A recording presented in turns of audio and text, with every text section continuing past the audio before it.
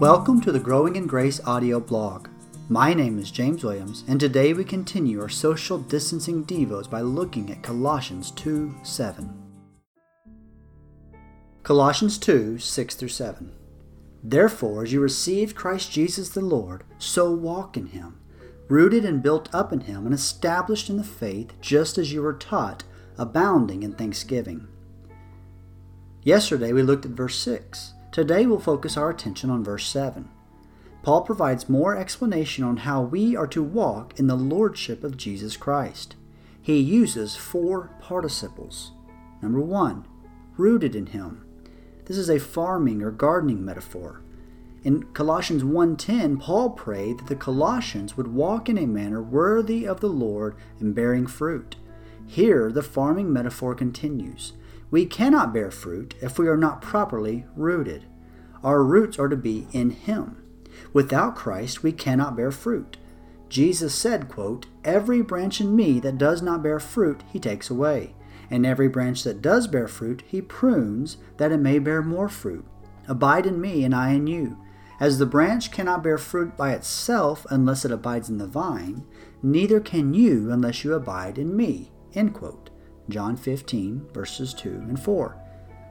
Number 2, built up in him. This is a construction metaphor. Any building must have a strong foundation, or else the building will collapse. Our foundation is Christ, and we are to build everything upon him. See also 1 Corinthians 3, 10-14. Number 3, established in the faith.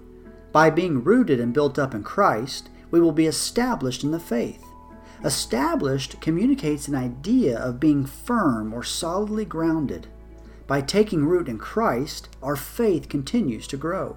This process will continue the rest of our lives. We are established by faith and not by our works. Number 4, abounding in thanksgiving. How could we not be thankful for all the Lord has done for us? We've been blessed beyond measure by being taken out of darkness and into his marvelous light.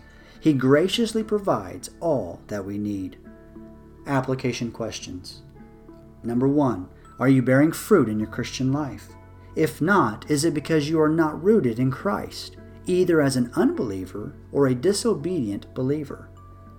Number 2, do you abound in thanksgiving? Do those around you or those you come in contact with view you as a person abounding in thanksgiving or as a complainer?